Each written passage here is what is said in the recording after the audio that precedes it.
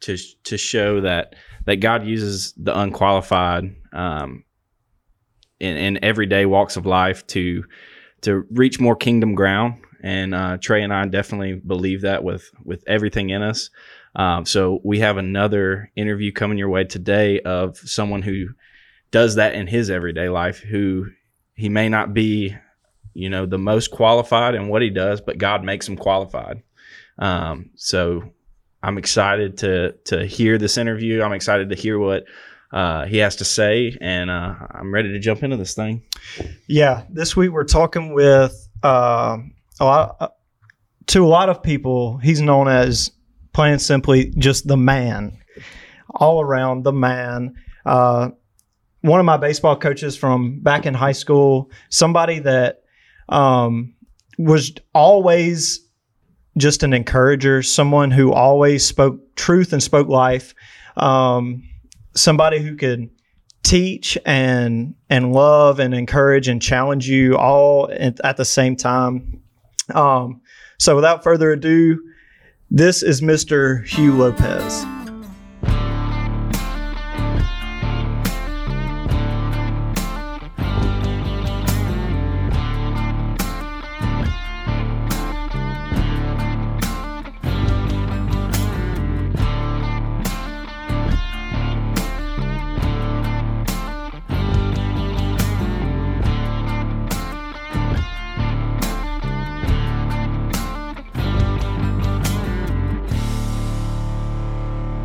So, Coach, how you been, man?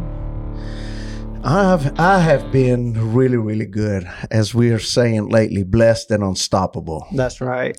Better than you deserve, huh? Amen. Amen. So, like I was saying, maybe you heard the introduction. Coach, you were the man. Everybody loved you back at the school. Coach, we loved you. We loved seeing you. We loved just getting to see you love on other students, love on us. Yeah, man, I miss those days. Well, first of all, I just want to thank you first for the invite and the honor. You guys are really, really making me feel less than anything right now because this is a big honor for just to see you, Trey, doing God's work in a outspoken way, the way you're doing it, and you're honoring others. This is very, very encouraging to me because sometimes, you sow seeds, you encourage people, and you don't ever see the fruit of it. And I'm sitting here and I'm watching the fruit right in front of my eyes. And this is very, very encouraging. And I just want to tell people that are out there that are listening, hey, this is very, very possible to live a life without regret, to live a life of holiness and a life of honoring God daily. So thank you for the invite. Amen. Absolutely. And also another part of that, if you're a younger man or woman, please seek out godly, God honoring people, older people in your life that can lead and guide and direct you. So with that being said, Coach, tell us a little bit about yourself, where you come from, what was it like, growing up, things like that. Well, thank you for that honor again. I have lived half a century, so I have to go back a little ways. I grew up on the island named Curacao. If you're familiar with some baseball players that plays for the Braves, Ozzie Albies, Kenley Jansen, you have Didi Gregorius that was playing for the Phillies. Mm-hmm. You have a lot of guys that are playing in Major League Baseball that's from the island right now. And we grew up on an island where, it's just sunny. It's 90 degrees from January through January. So we're throwing rocks all day.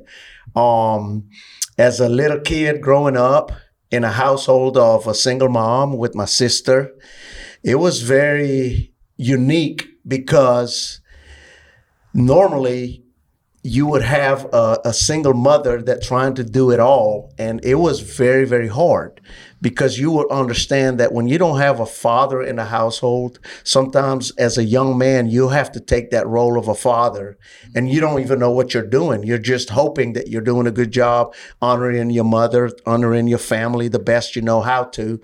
And through all of that, God was faithful. God helped us through where I was. And here I am today because of those little steps that we took back in the days. Amen. Man, that's wild. But so what would you say, like, maybe not even at home, but as a community, I mean, how on that island was belief in God? Was that something that was common or? Well, the main religion on the island, basically in the Caribbean, in the Latin American community, the main religion is Catholic. And basically 80% of the culture is, we serve a Catholic, basically religion where, you go to the priest and you say your penance and you ask for forgiveness. And however, I didn't grow up as a Catholic. My mom grew up as a Catholic, but she kind of faded away after she got married and she started doing her own thing. And I remember I was living close to a Catholic church and all my friends used to be Catholic and they go to church. So I wanted to go to church with them because all my friends, they go to church on Saturday. So one Saturday I went with them and they all went and took communion. So I followed suit. So I walked in the middle of the aisle, walked with them to go take communion. And the priest looked at me and said, "Who are you? I've never seen you before." I said, "I'm here to take communion. All my boys are taking communion, so I want a part of this." He said, "Well, you have to go through the sacrament. You have to go through all of the regimen, the religious stuff that they do in the Catholic." And I didn't know what that was. So he basically denied me of communion at, that little wafer and that little drink that they drink. I got denied and rejected, man. And I was so mad that a religion is just going to reject me like that. So you bet your bottom dollar, I was throwing rocks at that church every time I went by there. I tell you. That's how I got that $1 million arm. I was working my arm pretty good every time I went by that church. But, all jokes aside, I remember I was about 8 and my mom put us to sleep. And I hear this story later on in our as I get a little bit older, my mom put me and my sister to bed after we had a long day of, we went to the beach and it was a phenomenal day. And not knowing that my mom was about to commit suicide that night and not knowing that she's putting us to bed and my uncle's wife, right at the moment that she's putting us to bed, just come to the house and said, "Listen, I want you to come to church with me tonight." It was actually a Sunday evening. We have this, evangelist that's coming in and, he's preaching a good word. And I want you, my mom said, "Listen, I don't want to hear none of that. I got to take care of my family," and not knowing that she was fixing to go commit suicide that night. So of course she kept begging her. She said, "Listen, put the kids in the car. I'll take care of the kids and let's go." My mom got saved that night. Wow. And that's how I got to know Jesus Christ as my Savior. Wow. Through your mom? Through my mom. And of course, she started, she became a radical Christian and it was over with. Wow. Yeah. What a testimony. That's awesome. So, so I guess that kind of, that went through your family, started with your mom and kind of you and your family started to build this faith and trust and belief in God. And what age were you when this happened with your mom, where she went to this, this church service? And as far as I can remember, it was pretty early in my youth. I was around 8 or 9 years old because I remember, you're taking me a long time back. I can remember us starting to go to church on a regular basis. And I used to remember walk to Sunday school. We used to have like a children's church and we walked to this children's church. So I started gathering all my buddies every Sunday morning to walk with me to this children's church. So they got saved through this, awesome. And it's just, we became like a walking evangelist, going to children's church. We wouldn't miss children's church because that was our time to just go and basically get to know the Lord and hear the stories of David and Goliath and hear the stories of, Jonah and the whale and the story, all the Bible stories from back in the days, which just empowered us more and more. And, of course, throwing the rock at the church helped because I was like, oh, this is how David threw the rock, but he used the slingshot. But anyway. Then you started stealing those Catholic kids. Oh my goodness. Wow. What a testimony. And let me just say, praise God. Yes, right? Absolutely. So that's kind of your early years. What about maybe in the past 10 or so years?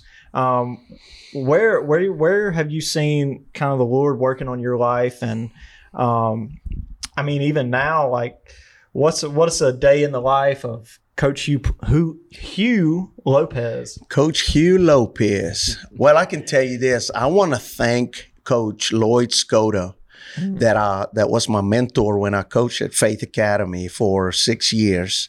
And because I was always looking for a mentor, always looking for the guy that I can I can mimic. And because I didn't have a dad. So I was always looking for that figure. And he invited me to come coach at Faith Academy with him. He said, first, just coach the middle school team. Then little by little, you come up to the JV. And then it took me 2 years. I'm coaching varsity. And next thing you know, I'm under his care. And let me tell you, he not only spoke into my life, but he led a life of just a walking Christian, a godly man, an honorable man that I was looking forward all my life to be like. And let me tell you, I've never seen somebody chew a player out or just get on a player. But as he is talking to the players get more encouraged than the players getting chewed out. And I've always wondered, how do you do that? And that's how I actually learned how to become a man of God, how to become a man of valor, how to basically, you can be angry, but sin not. Or you can walk in God's righteous angry or God's holiness and still be tough and strong and still have a heart of humility. And I just want to thank Coach Lloyd Skoda. If anybody's hearing this, just a shout out to this man. And I know he's changed a lot of more people's life. But anyways, back into my last 10 years. My son Caleb graduated from Faith Academy in 2013, and something happened at graduation. The headmaster had a phenomenal speech, and what he said after he ended, he said, you can live a life without regrets. And when he said that, something struck me because, as in this world, sometimes there's a lot of hiccups. Sometimes you say stuff and it's like, oh my gosh, I got cleanup work to do. Or sometimes you make a move or a behavioral things that is not godly. It's very ungodly. And then you go, oh God, forgive me. I don't want to do this. But when he said you can live a life without regret, I said, I want to do that. There's got to be a way that you can live a life without regret. And since that day, after hearing that, I started living a life basically every morning when I get up. Back in, I think 2013, I didn't have the U version yet. But I used to have a routine that the minute I wake up, I open my word and I just, start through Proverbs. I start through the Psalms. And I just needed a word that I can use that day that I live by. It didn't matter what it was. It was, life and death is in the power of your tongue. If you love it, you will eat its fruit. So I said, so if I say a cuss word, that's what I'm going to eat. So Coach Lopes, don't cuss because I don't want to curse. So I started learning then that life and death is in the power of your tongue. So I want to speak life. So that's what I would like to eat. So every day when I spoke life, that's what I knew would come back at me. So that basically started creating a shell, a life around Coach Lopes' life that everywhere he went, I'm talking in third person now, that everywhere I went, whether I was at work, whether I was at home, whether I'm coaching, whether I've always in the back of my mind, I wanted to live a life of, if God himself is standing right next to me right now, would he be pleased with me? And that's what I always promise myself to do unto others, that if they see me, can they see God or Jesus himself through me? Yeah. And, that's a very hard thing to do. But, of course, like you said, a little is a lot. So you do it one day, then you do it the second day. Now all of a sudden it becomes a week. Yeah. Then it becomes 2 weeks. And a little by little start adding to, now it's a year. Yeah. Now you went 10 years with me. So that's a long time to just continue to add on. And here we are 10 years later. Yeah, right. And looking at that, like that number 10 years is kind of scary, right? Like I've been doing this thing for 10 years, but whenever you take it day by day, it changes the whole world. Let me just get up early and read in the morning, just tomorrow, and then tomorrow. And eventually that turns into 10 years, and I've seen the fruit of that, and I'm sure you've seen the fruit of that. Wow, how cool. What a word. What a good word to hear. But one thing you said back when you were talking about Caleb's graduation, and you were talking about men and learning how to be a man. And I just want to say, like, isn't that something that maybe has been lost in particularly maybe the church today? Like, I feel like I don't see a whole lot of men of God in the church today. Well, statistics speaks for itself. A house that a mother that take their children to church, I'm not sure about the numbers, but 17% of that family will get saved. But when the father gets involved, over 80% of the whole family will get saved. Yeah. So that would speak for itself, the big gap of when the father is in authority, when the father is leading the family, everything will follow, because that's what God's original plan was for his family. He always wanted the father to be the leader. He always wanted the father to comfort, to protect, to provide, to do all of the things. So if you look back, I want to say in the last 40 years, we have had a decay of home without fathers leading their family to church. Now, let's take church out of the equation. Father, period, to lead their family. So if you just have a father in a house, it protects you from a whole another. I mean, the father don't even have to be a Christian. Right. Just a father in a house gives that child assurance of, you know what? I have my mom and my father. I was telling my class that not too long ago. I said, me and my wife started doing Shabbat on Friday nights because we went to Israel in the last 3 years. Yeah. So every time we come back with that just notion of, oh my gosh, I want to go back because that's where Jesus is coming back. Yeah. He ain't coming back to Sims, Alabama. He ain't coming back to Mobile. He's coming back to Jerusalem. Yeah. And I want to go back there. You know, every time we come back, and the thing that I always come back with is we have lost the awe of God the Father. We've lost the honor and the holiness that God represents in this country. And when you do that, what happens? Like you said, it goes back to the Father. The forgotten blessing that happens on the family is because the fathers are not there. Now, I don't want to take anything away from the single mom, because there's some moms that do a heck of a job raising their children in their way. However, that's not what God intended for us to be. Yeah. He intended for the father to lead the family. So if you look at the world right now, the way it's going, the fathers are not there. So guess what the end result is? We got broken families everywhere. There's dysfunctional kids everywhere. Schools and people. Schools are not like it used to be anymore, because now kids are coming to school looking for a father figure or looking for a mentor or looking for someone to lead them. And you know what? When God put me at Mary G. Montgomery, He put me at Jeremiah Denton or Adams Middle School in the public school, I took that role of saying, you know what? If they don't have a father at the house, hopefully I will be just that little candle on the table, the side table, that they can say, hey, if he can do it, I can do it.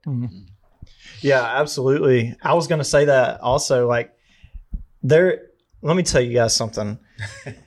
No matter where you were in that school, on the campus, if you saw Coach Lopes, you knew a couple things. You knew he had a smile on his face. You knew he was going to, in some crazy way, his own way, whatever the heck he's saying half the time, he'll speak Spanish at you.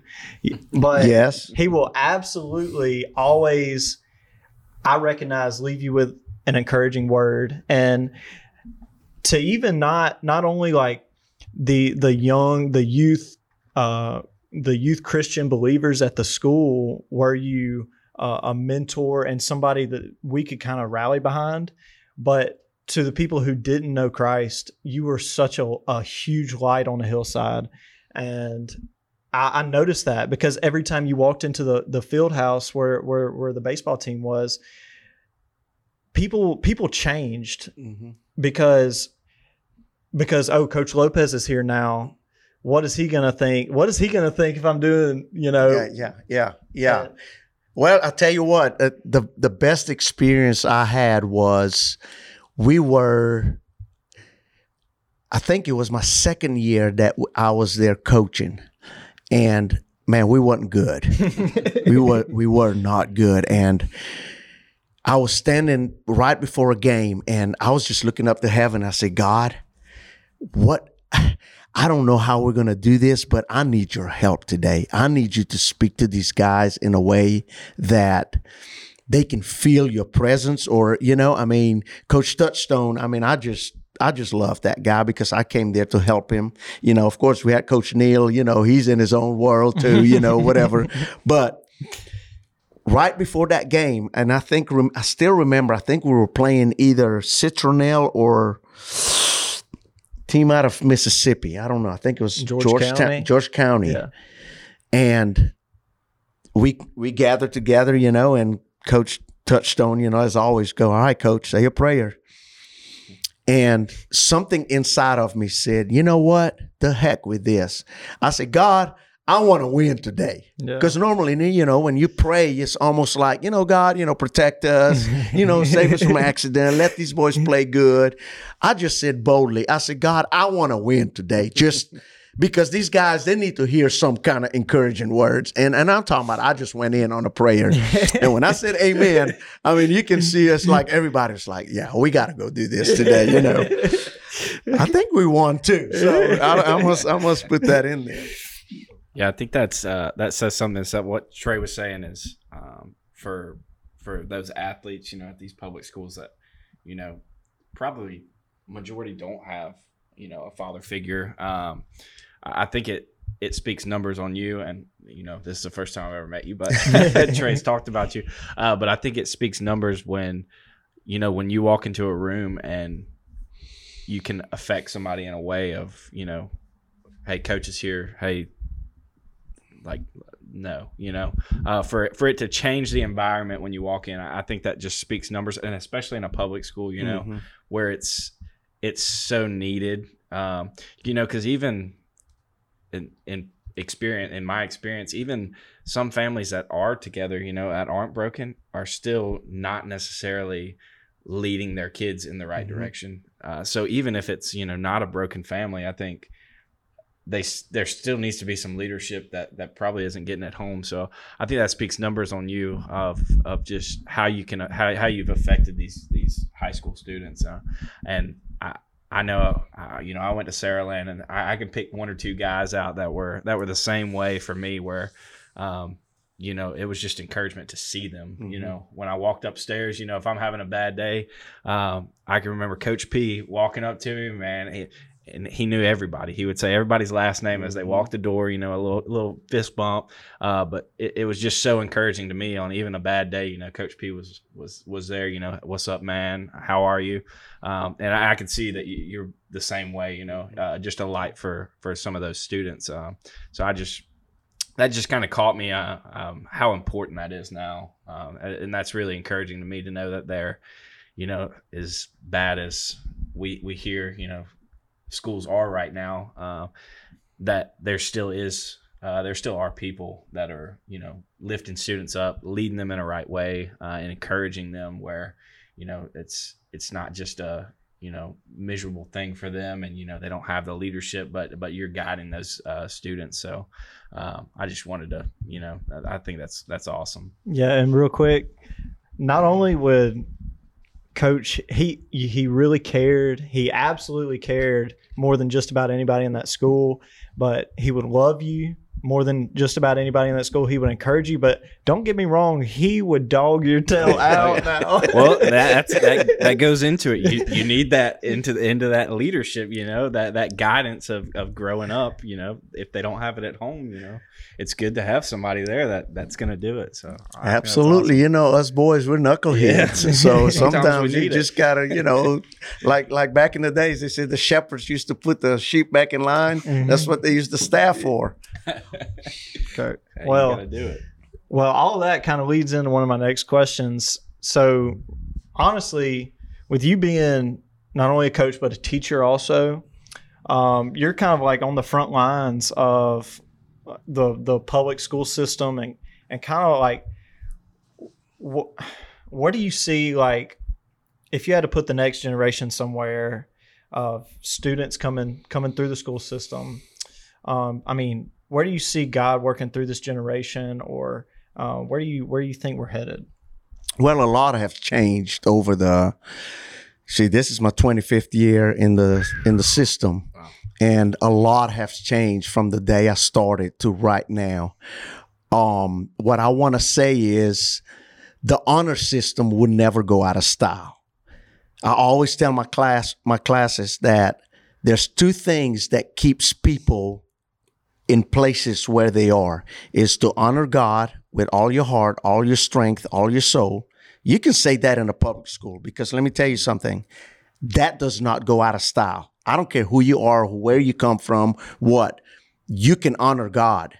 And the other commandment is to love your neighbor as yourself. You cannot love your neighbor as yourself if you don't honor God. So here's what happens with humanity, period. Because we don't honor God the way we should, the love for one another start to diminish radically. So what wind up happening, I'm sitting in a classroom now. So the first day we step in there, I raise my hand and I say, listen, guys, saying thank you, saying please, saying may I, saying sir, or I honor you, or I give you honor whenever I'm speaking to you. None of those things has gone out of style. None of those things are unpopular. If you want to be the most popular person in this school or wherever you go, at home or when you're with your boys or whatever, if you want to be the most popular guys, do the opposite. You know what that is? Hey, man, thank you for what you just did just now. Hey, man, I appreciate what you just did just now. Hey, man, by the way, man, you're awesome. Say an encouraging word to somebody. They will look at you like, oh my gosh, what is wrong with you? Mm-hmm. Guess what? They paid attention. And the minute they say what is wrong with you is because you don't struck a chord with them, because they're not like that. Yeah. And the more you continue to be on that road, the more you continue to be on that honor system, because it's an honor thing. We don't like honor each other anymore. Yeah. We as people for some reason inside of us, we think we have to up one another in everything we do. And, and especially among boys, the janking begin, the mama jokes begin, the trolling begins, because you want to up one another. You want to be one on top one. But here's the deal. You get a guy that's humble. You get a guy that knows his identity, who he is, especially in Christ. Mm-hmm. And he looks at you and he says, man, I love you, man. You're awesome. They'll look at you like you're crazy. They don't want to hang with you. Yeah. Or they're going to want to hang around you because they feel sure that you are one of the guys that are loyal. You're the one of the guys that got it together. Yeah. You know what I mean? But like you're saying, though, where do you think we're going with this generation? This generation is going to need some Shadrach, Meshach, and Abednego type of guys. This is what I'm saying. They bring because the hellfire down, huh? Because here's what's happening. They are looking for the truth speakers. They are looking for the guys that are, and again, you don't have to be a flaky, be of like the word would say, not to be any earthly good, but every time you hallelujah Jesus, thank you Jesus. No, you don't need any of that. If you have it in you, you don't have to be any of that. But they need some Shadrach, Meshach, and Abednego around them, that when the king comes and says, you're going to have to bow down for the things that are ungodly. You're going to have to do some stuff that the peers are telling you to do that are ungodly. Oh, everybody else is doing it, so let's do it. So you're going to have some Shadrach, Meshach, and Abednego that's going to look at the king or look at whoever's saying to do these things and say, let me tell you something. We're not going to bow down to these things. We're going to stand for God Almighty, because guess what? Even if he doesn't save me at this point, he's still going to be God. So we're going to have the even if approach of no matter how bad things is going to look, we're going to go with the even if. Yeah, because at the end of the day, we know who's going to get you out of that fire. That's right. We know, because the king is going to say, didn't we just put 3 men in that furnace? Why do I see 4? God will always. Let me tell you a quick story about that. And this is almost off cuff from what you're saying. My wife's dad just got murdered 2 years ago. This guy body slammed him, dropped him on his head. I know this is kind of like crazy, but 2020, we're going through COVID. He's at this place and this guy just go crazy. The devil done got a hold of him. He dropped my wife's dad on his head, killed him on the spot. Now, where I'm going with this is not knowing that my wife's dad kind of family, they're really, really white people, if you know what I mean. I know what you mean. I'm a Caribbean boy. I'm not that white. Yeah. So I was the only brown-looking guy up there in North Alabama whenever this went down. Happened to find out that one of the guys that's really good friend with my wife's dad, he used to be like my wife's dad's ex-brother-in-law. He was very, very racial. Mm-hmm. And he used some racially words towards me. So during the whole time, I'm thinking that he is using this kind of behavior towards me. I'm thinking, okay, it's either I'm going to drop this guy, I'm going to hit him with a 2x4 side of his head, or I'm going to have to be a Shadrach, Meshach, or Abednego towards him in this ministry case, because there's 2 ways this thing's going to go down. You're not going to continue to insult me in my face blatantly and laugh about it and think you're cool with it. Yeah. So I told him, I said, let me tell you something. I'm a man of God. I'm a minister of the gospel. Nobody's ever talked to me in this kind of way. He said, well, that's who you are. You're an effer. You use that word effer. He called me an effer.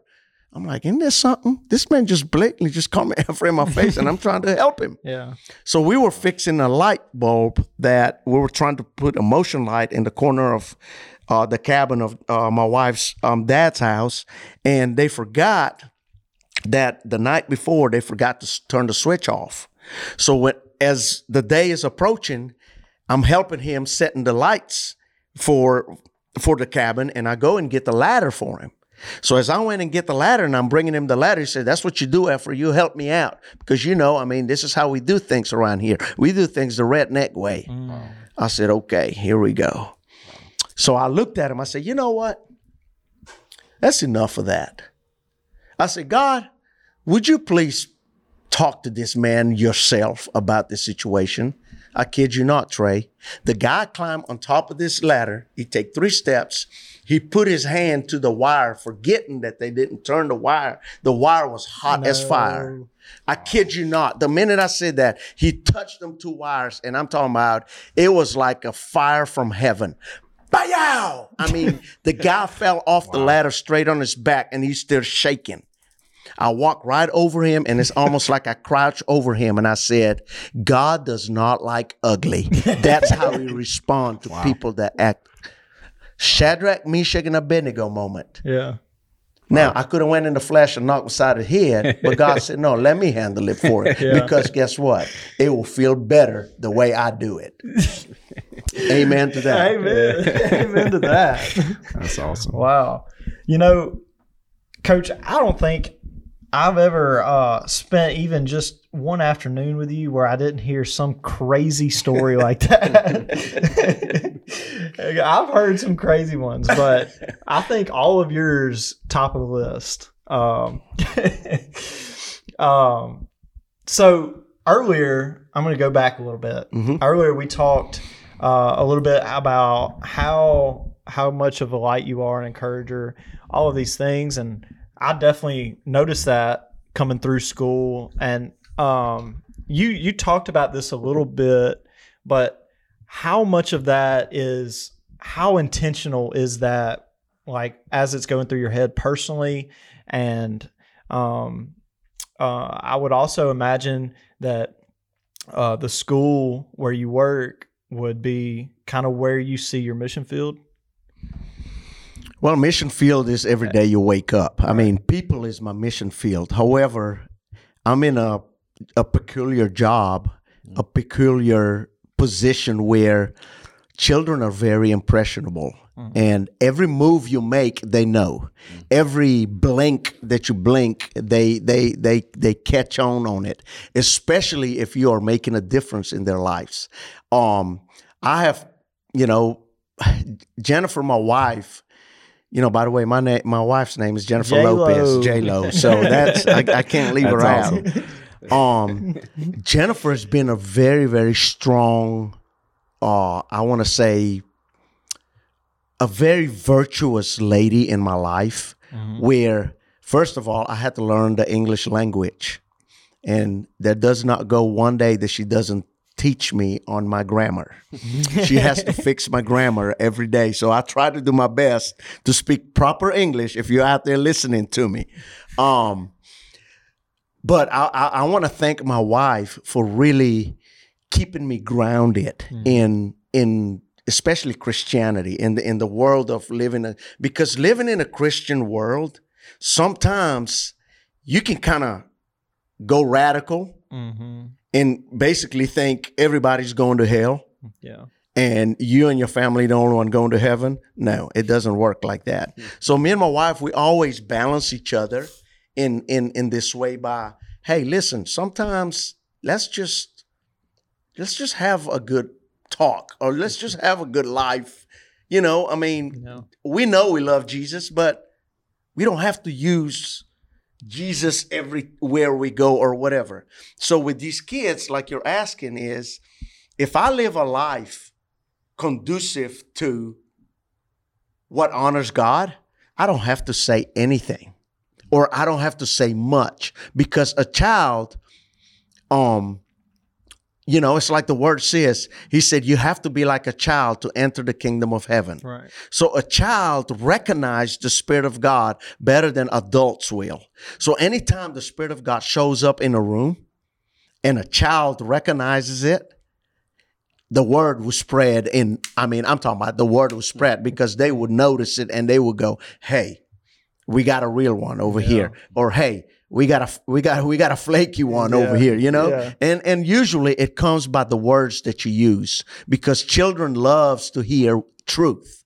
And when you speak truth to them, not the first time, not the second time, not the third time, not the fourth time, not the fifth time, but by the 25th time, you said the same thing that you said the first time and you mean it, they know we got something here. Right. And they honor that more than anything else, because they want something to fall back on. Right. So, I said a lot, and just to say a little right there is to, when I look at the word and then I look at the world that we live in, when Jesus came the first time, he came in a similar world that we live in right now. Mm. And all he did was, he said, listen, I'm just going to love you, and I'm just going to show you a few things that the Father would do, because as you see me, you see the Father. Mm. And you know what? You don't have to wonder. Yeah. Let's just go and do this thing. And, like I said, the story with the woman with the that got caught in adultery, for instance, that story is so profound, because a lot of people don't realize that they had every right to stone that lady that day. Yeah. But Jesus, in his infinite wisdom, looked at them and said, you know what? You are right. We're supposed to stone this lady, but let me ask you this. If you don't have any sin on you, you throw the first stone. Yeah. And I'm telling you, if you ask somebody that, all of a sudden it's like you bring it right back to them. Yeah. So basically, that's how conviction falls on us. So if we can continue to walk in that kind of environment and always kind of bring the grace of salvation, the lady got saved right there. She didn't have to say the Lord's Prayer to get saved. Yeah. She didn't have to say, Jesus, come live in my heart. I will never sin again. Because Jesus told him, go and sin no more. Yeah. She didn't have to say the salvation prayer. When she turned around and saw that everybody left, she said, oh my gosh, I want to follow you for the rest of my life because I should be dead by now. And when people start recognizing that, you don't have to sit down with them and hold their hand and tell them, you got to say this prayer or whatever, because they recognize that Jesus just slipped in right then and says, hey, I want you to be with me. Yeah. One thing I've noticed is this younger generation is, like you said, I mean, they want to hear truth. And I firmly believe that as much bad there is out there, our generation really wants to hear truth, and they're willing to dissect it and compare it and measure and all of these things. I've seen that a lot in the last year, but I did want to share one of the scariest scriptures in the whole in the Word for me, especially being the oldest of two brothers, has been look, I can't remember it now. Hold up. Whoever leads one of the children astray, it'd be better for him if a millstone was hung on his neck and thrown in the ocean. That's some scary scriptures right there. Yes, it is. And I can remember reading that very early as a Christian, reading that and having two little brothers. And because I read that, I believe the pastor probably read it on a screen one night at church. And I'm sitting there, and that kind of freaked me out. And I kind of turned my head, and my two little brothers are sitting right behind me. And I'm like, man, there's no way this is happening right now. But ever since that day, that has been a scary scripture for me and a convicting scripture for me. So that's why I just want to say, I want to honor you and thank you for what you do and the way that you lead and guide and direct children.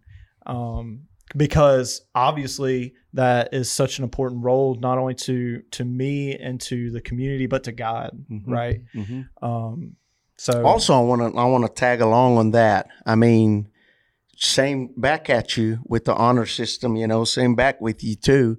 What I've noticed also is the good guys are getting better. Yeah. And it's like for some reason they're getting even better to the point of the average people are getting worse. So what's happening now? There's a big gap. Back, I almost want to say 25 years ago, the gap wasn't as big because, people were still kind of dabbling a little bit. They go to church, they're still trying to honor, but now it's almost like you can still a divide between the good is getting better and the bad is getting worse and worse. And as the good is continue to get better, the worst is going to start calling on the ones that are getting better and better, because they're going to be like, hey, remember the jailer that had Paul in jail, and after Paul walked out, he noticed that Paul, the jail cell was open, and he's like, oh my gosh, they're gone. Yeah. They're going to kill me. So Paul said, no, we're still here. And the first question the guy asked, what must I do to get saved, dude? Yeah. Because if there's a God as big that you're claiming to be that can just open a jail cell with you still sitting in here after you open the jail cell for you to just walk out, but you're still sitting in here waiting to talk to me. Yeah. I want to serve that kind of God. Amen. I mean, that's awesome. Amen. And so many people would say how, kind of tagging back along, how you say the good is getting better, the bad is getting worse. And so many people see so much more of the bad, right? And so many people would say, oh man, this whole world's gone to hell in a handbasket. And, but I think I think part of that may be true, but I think another part of that is how much easier it is for us to see those fruits of the Spirit that the Word talks about, and easier for us to see that guy needs to hear the Word. That guy needs encouragement. That guy needs love, because we can see the fruit so much better and so much more brighter or whatever. I mean, what does the Word says about us? He said, "Who are my disciples? Those that follow my commandments." Yeah. Who are my disciples? Those that love my word. Who are my disciples? So basically, sometimes you don't even have to wonder who is God's really disciples, because you just look at their lives, Right. and you go, "Man, that guy love God's word. Yeah. Oh my gosh, that guy don't bend for nothing." Yeah. I mean, let me tell you something. I'm in some rough crowds sometimes. Oh yeah. I am and let me tell you, words that be flying around. I tell you, there was a coach that almost wanted to fight me a couple of years ago at Mary G. Montgomery. I shouldn't be talking like this, but this guy was a cusser. Yeah. I mean, and I told him straight up, I said, "Dude, you need to quit all that cussing." Yeah. He's like, "Man, who do you think you are? You need to get out of here if you don't want to hear any cussing." I said, "Time out. So you mean to tell me that you talk like that in the principal's office? You talk like that at the dinner table? Do you talk like that because you told me you go to church? You talk like that at the church? So if you don't talk like that in these places, but you talk like that here, you have selective speech." Yeah. So you're selecting when and where you can talk like that. So in other words, you choose and plan when you talk like this. So what's that tell me of you? He said, "Well, there you go. You're trying to judge me. I'm going to heaven and you're going down there." I said, "Well, guess what? We'll find out whenever the day comes." But that's just, but that's the world, that's the world way of, anytime you find yourself in the world, just be the light. Right. Just let love flows and let humility and just the things that God has put on your heart to continue to flow. Because I'm telling you, man, more people are looking for that, like you said. Mm-hmm. And the Bible says in Matthew 24, you know how God's going to come back, how Jesus is going to come back? He said, just as the day of Noah. When we're just marrying, we're having our parties, we're playing baseball, we're doing our own thing, we're having our backyard barbecue. And having a good old time. And that door's going to shut, like in the day of Noah. Boop. Yeah. Because Noah's been crying for 120 years. "Hey, guys, change y'all's life. Hey, guys, come on. Hey, guys, come on." So guess what? He that has an ear, if you're hearing my voice right now, he's coming back. Amen. But he's coming back for a church that wants to go after him. He's coming back for a heart that is just seeking him. So guess what? Just like it's the day of Noah. And you know what's so funny? Sometimes we hear history of stuff that happened in the past. We hear stuff that happened to other people. But sometimes we think, oh, that just happened to them. And it's happened right in front of us. Yeah. And when you really come to realization that, you know what? Our generation may be that generation that he's going to come back. Yeah. So please don't miss the boat. Yeah. Don't let the door shut in front of you, because when it comes down, when that door shuts, there ain't no slowing it down. There ain't no slowing it down. So good stuff. Yeah. Oh man. So real quick, whenever I got the idea, I said, "Man, I got to get Coach Lopes. There ain't no telling what he's gonna say, but I got to get him on this podcast." And before I even called him, I said, as soon as he picks up this phone, he's going to know exactly what he wants to share. And lo and behold, he picks up and I say, "Hey, man, you want to come on the podcast?" He said, "Oh, man, I got a great story I want to tell about what the Lord did." So that's how we're going to end this episode. Coach, I know you had something on your heart, so let us hear it. Well, 2 years ago, 2020, we were all dealing with the C word. Everybody know what that is, the 19. And, 2020 was a hard year for I almost want to say the world. Yeah. And, that was a time where if you didn't know God, or if you wanted to know about God, I mean, everybody probably in the Word heard the word, how much God loves them, how much God wants, because there was a lot of people that lost a lot of lives. A lot of lives were there was a lot of deaths, Yeah. a lot of sickness. Every family was trying to find an answer somewhere, somehow. Questions. You had to live with your own family in a close vicinity for a long period of time. So you had to literally have church in your own house. Yeah. Hey, they shut churches down, but I thought I would never get this virus. I thought I was invincible. And lo and behold, on Election Day, November 3rd, 2020, I'm standing in line to go vote, and I don't feel good. And I look at my wife, I said, I don't feel good. I mean, I got a headache. I mean, I feel a little bit warm, but she said, you need to go get tested. I said, nah, I mean, this thing ain't going to touch me. I felt like this. Lo and behold, I go and get tested, and the guy said, yeah, you're positive, man. I'm like, okay, well, what do I need to do? He said, well, load yourself up with vitamin C, vitamin D, load yourself up with this vitamin. I'm like, oh, I can do that. I mean, that's easy. 7 days goes by, and I'm still 102 fever straight. I mean, it never let up. Headache for 7 days straight. I mean, I remember go to urgent care, and they said, well, we can give you this shot and it can, alleviate a few things, whatever. I'm like, give me a shot. I need some relief.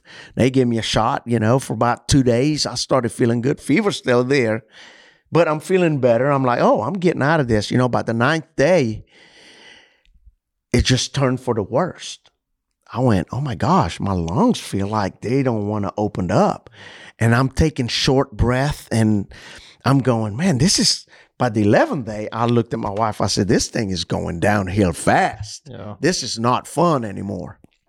So by the 13th day, and the reason I know by the 13th day, because that morning I go back to urgent care, and I take like this IV fluid to just get fluid in my system so I can just function. And I remember the doctor did an x-ray of my chest, and he comes back in.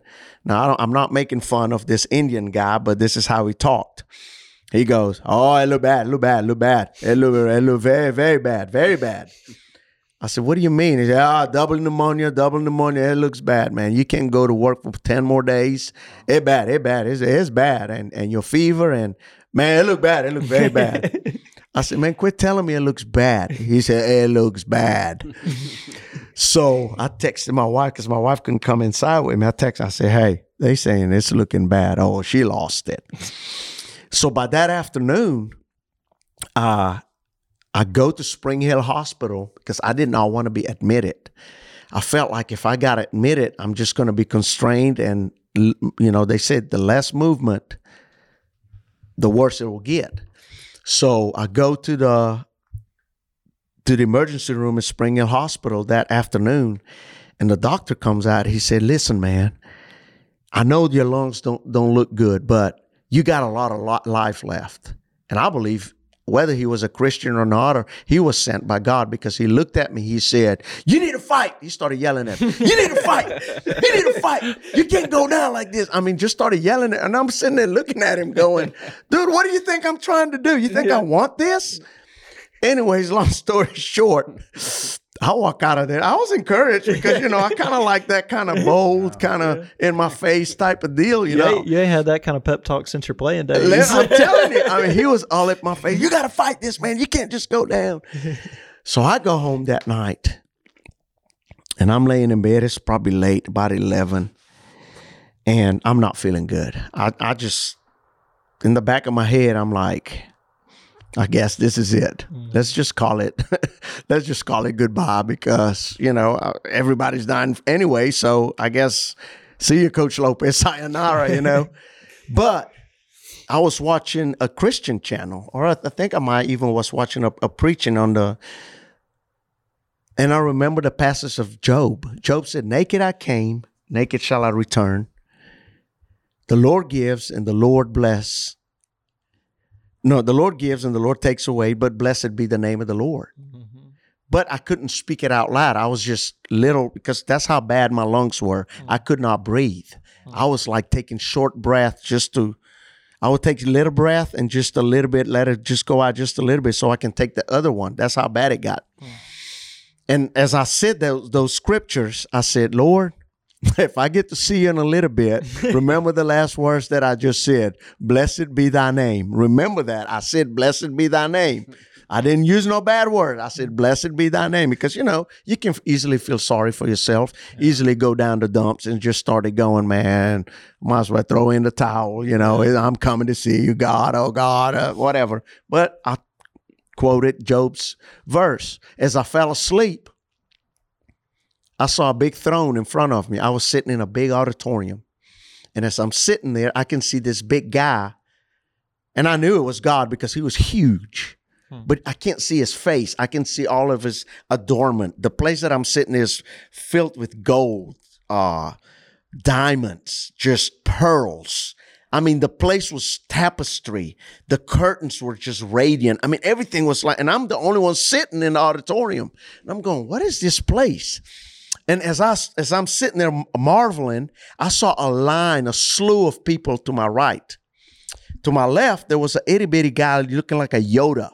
He was like a little Yoda guy, big old ears, big old eyes, and he's hollering at me in my direction. Oh, we got you now. You're going down the pits. Oh, you're done. You're not going to survive this. You're done. Oh, you're done. I'm telling you, you're done. And I'm sitting there waiting. Why is he talking to me?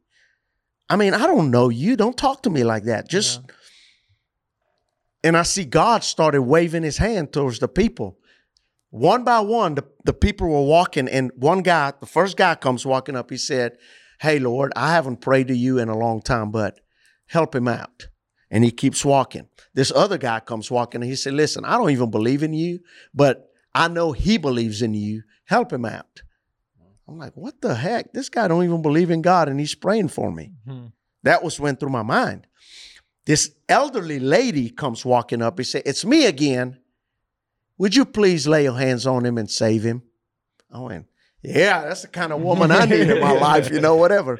But as she walks by that little Yoda thing, the only person that spoke to that little Yoda thing, which the accuser of the brethren accuses day and night. The Bible says in Revelation that Satan himself accuses us day and night. He finds a way to accuse you. It doesn't matter what you do. He's going to accuse you. How many times? Day and night. So if you're listening to me right now, if you feel condemned, if you feel like you're no good, if you feel like, you know what? I take one step forward and then you feel like you get pushed 3 back. If you feel like you're in debt, listen, let me tell you something. The enemy is here to accuse us day and night. Now, how do you convince the enemy to shut his mouth? You got to do double work by go back to him and says, no, not today, Satan. Yeah. No, it's not going to work on me. But guess what? You can't do it some of the time or whenever you feel like it. Because he's working day and night. Mm-hmm. So you consistently have to go back at him. Every time he opens his mouth saying, nah, not today. Every time he opens his mouth saying, oh, I got you. You're beat. Nah, not today. You're not talking to me. No, you may need to go talk to your imps. Don't talk to me. So you just go right back at him because he's there to accuse you. It doesn't matter. Sometimes it's your own friends that accuse you. Satan used people's mouth to accuse you. You just tell them, no. You're the accuser of the brethren right now. We're not going to do this. But anyways, so as 2 more people came by, they were praying for me, asking God to heal me.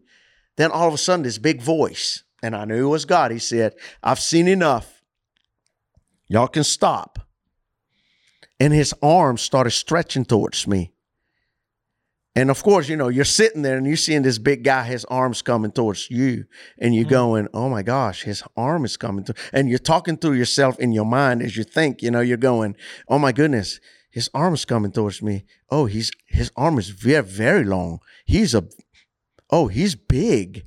Oh, his hands is really big. And as it's getting closer to my face, I'm going, oh, I'm dead. I'm done. I'm just, this is it. Yeah.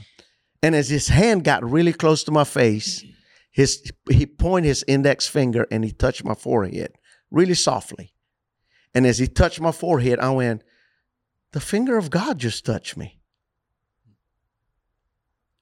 And I woke up 7:30 in the morning. Remember, I fell asleep about 11 that night. 7:30 in the morning. And the first thing I did? I took a deep breath. and I can breathe. Wow. I took another deep breath. I said, the finger of God touched me and he healed me.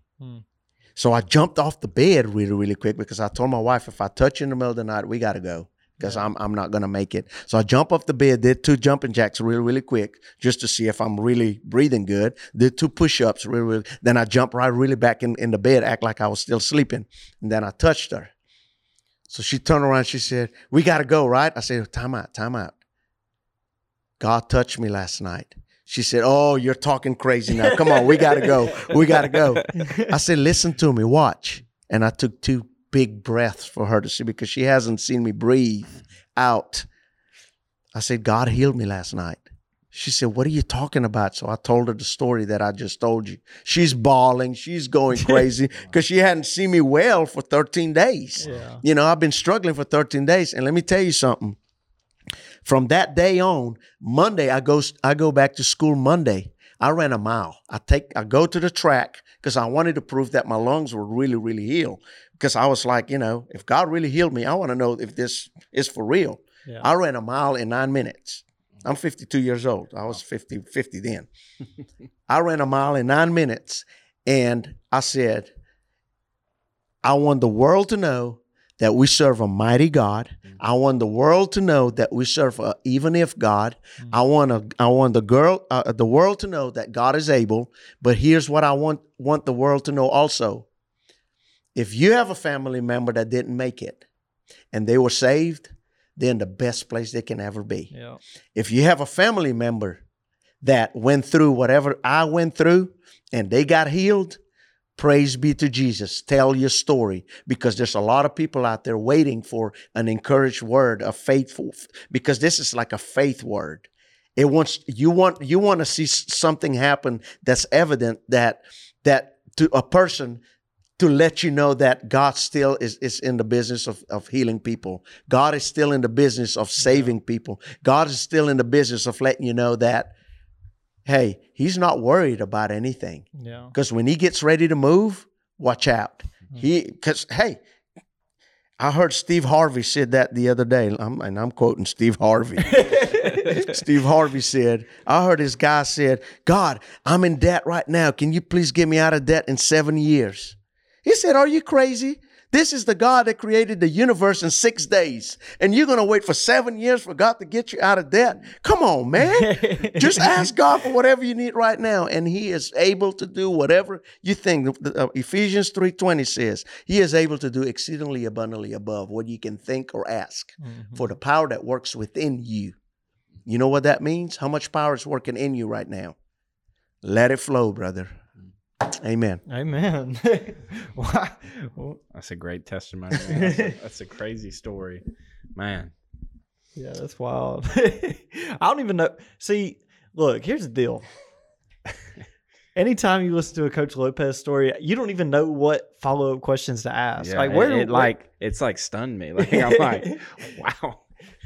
No, that's an amazing just testimony that I think people need to hear I feel like COVID was such a tough time for everybody that a story like that it just completely changes the game. I think and can be used to give so much peace to people that like you said did lose someone. You know, if they are a believer, like that's the best thing. You know, that they're as good as it gets now. You know, they're on the streets of gold and you know partying up with Jesus up there, man. So you know, it is. You know, a tough thing to experience, but I think if you think of it like you do, you know that you know that's the best place they can be, and you know, obviously, God had purpose for you to still be here. You're here and making an impact, and man, I've thoroughly enjoyed hearing your story. I've thoroughly enjoyed your testimony of growing up and just what you're doing in school, in the public school now, you know, where people like you are much needed, and there are very few of you, you know, at each school. So it's just it's a blessing to hear that, you know.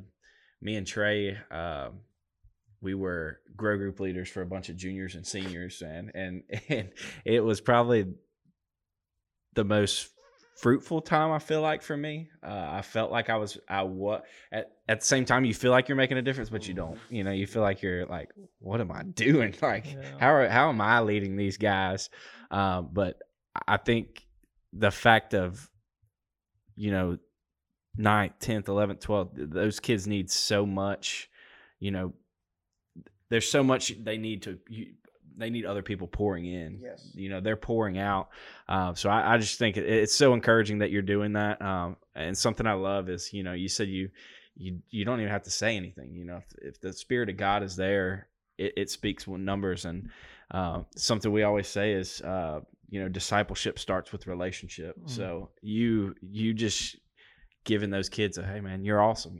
Just a word of encouragement is just that seed of where discipleship begins for them. So, man, props to you. Like I said, I've thoroughly enjoyed this, and it's a blessing to know that there are people like you in our school systems and coaching our youth. And really, it's not even about teaching or coaching. It's you're giving them the stepping stones to be a follower of Christ, and I think that's awesome. So again, it's been a pleasure, hearing your story.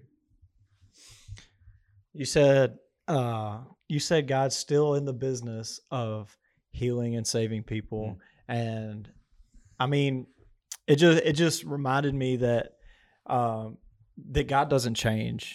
He never changes who He is, right? And I just wanted to say, as we close up, praise God for that.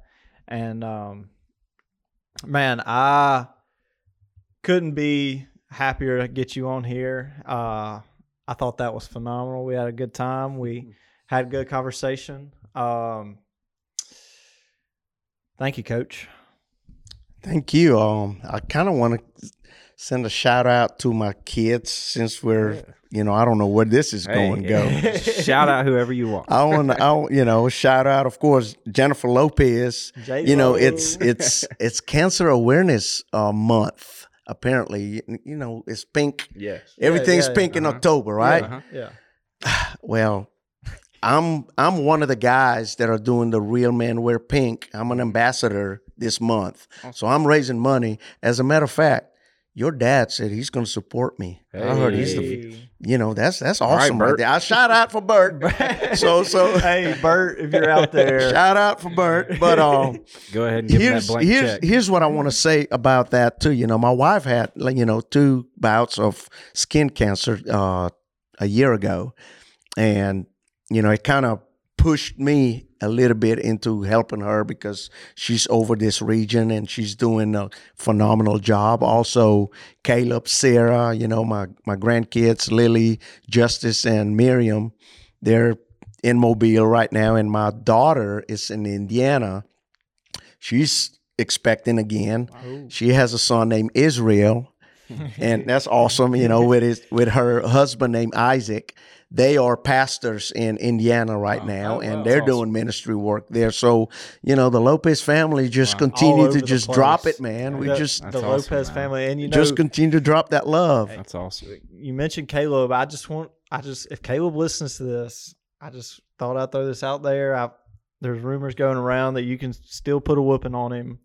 I don't know. The guy's strong. I don't know how true that is, but no, those Lopez's, they're everywhere. Yeah, man. Didn't I go to your wife did the cancer downtown? That was a pretty neat thing she does. She's over like a huge portion of the United States, right? Yes, she did a vintage affair where Lexus of Mobile sponsored the event, where people come in there and just donate money for the cancer awareness, and it was a big party, and you and your brothers came and helped us clean up. They were the cleanup crew. It was a big old event. That's a good cleanup crew. Yeah. Well, Coach, we want to let you give a little call to action, just a few short sentences on what you think a good call to action for our listeners are, and that could be just a sentence or two of encouragement or something that you really want to push, Coach doesn't do anything in a sentence or two. Oh, yeah. It's fine. A paragraph or two or a page or two. Well, here's the deal. Here's the deal. God loves us. He created us for one purpose, for us to return the worship back to him. He created us in mind that he can communicate with us, have a relationship with us, that we should not perish. That's where John 3:16 came by. For God so loved the world that he gave his only begotten Son, that whomsoever believe in him will not perish, but have everlasting life. The reason he did that was because he wants to live with us. He wants to get in our lives and just make us rich, make us blessed, make us healthy, make us wealthy. And for him to do that, he stands at the door. And he's such a gentleman that he doesn't just crash in. He just break in and just come into your heart and says, hey, I want to live with you. No, he stands at the door and he knocks and he waits for the invitation to come in. That's how beautiful this is, because he wants to change our lives for the better. He wants to change for our lives so we can come one day to live in eternity with him. And the way he does that, he nudges you. He lets his Holy Spirit tells you, hey, come live with me. But he doesn't just come in. He waits for you to open the door and says, you know what, God, I need you today. You know what, God, I need someone to bring peace in my life, or bring healing in my life, or bring whatever it is at that moment, because he's a God of all needs. And he waits for you to open the door so he can steps in and says, you know what, let's do this together. Let's do this life together. And as we live this journey together, because it's a journey, as we do this journey together, are we going to have our ups and downs? Yeah, absolutely. For a long time, Christianity has been this thing. Oh, when you accept Jesus, everything's going to be fine. No. You got another thing coming, because guess what? We're living in a really, really dirty world. However, he's standing at the door and he's knocking and he's saying, you know what? Hey, would you let me in tonight? Would you let me in to come and commune with you, to have house with you? Because I tell you what, I will make you a promise. I will make you mine. I will make you my family. And if that's you tonight, if that's you, wherever you are right now, be sitting in a car listening to this, or on a computer, on a laptop, or somebody just, put this out there on your iPod, or whatever you are. Listen, all you have to say is, God, I'm opening this door right now for you to walk in. And I'm inviting you in because you're such a gentleman. And I just want you to come in and not only play house, but take over this house. Mm-hmm. Come in and be the Lord of my house. And you know how that happens? You just got to humble yourself, because in Chronicles it talks about, he said, if my people who are called by my name will humble themselves and pray and turn from their wicked ways. You know what wicked ways is? You yourself, your ways, our ways. None of us deserve heaven. We are sitting here just by grace, just happen to be, unqualified. Yes, I happen to be unqualified. And that was good right there. Happen to be unqualified, and he's using us in a way to pull you in. He's using us to speak life into your life and saying, you know what? You too can share of his goodness. You too can share of this mercy and grace that we all do not deserve. And as I'm sitting here with, just my heart is tugging right now and crying out for people to just turn their lives and their hearts to our Father, because he's a good Father. Yeah. And as I said that, you just open your mouth and you say, God, I want you to come live in my heart and come live with me. And as you do that, you say, God, forgive me for not coming to you sooner. Or if you have walked away, say, God, I've walked away, but I want back. It's not that you went back. He's going to come to you, because the minute you turn towards him, he will run to you as the father with the prodigal son. He will run out to you and hold you in his arm and says, you're welcome. So I just want to say a quick prayer over you and your household, wherever you are, and believe that this prayer would just radically change you and your family through generations. So Lord, I just thank you right now that you are a holy God. You are a good God. Besides you, there's no other. God, we call on you right now to heal your people, to save your people. We call on action for salvation right now, God, for anybody that's hearing my voice. And we say, Jesus, have your way in their lives so they can cry, Abba, Father, and say, Jesus, come live in my heart. I know I'm a sinner. God, forgive me of all of my wrongdoing. But Lord, I will understand that you died on that cross and shed your blood just for me.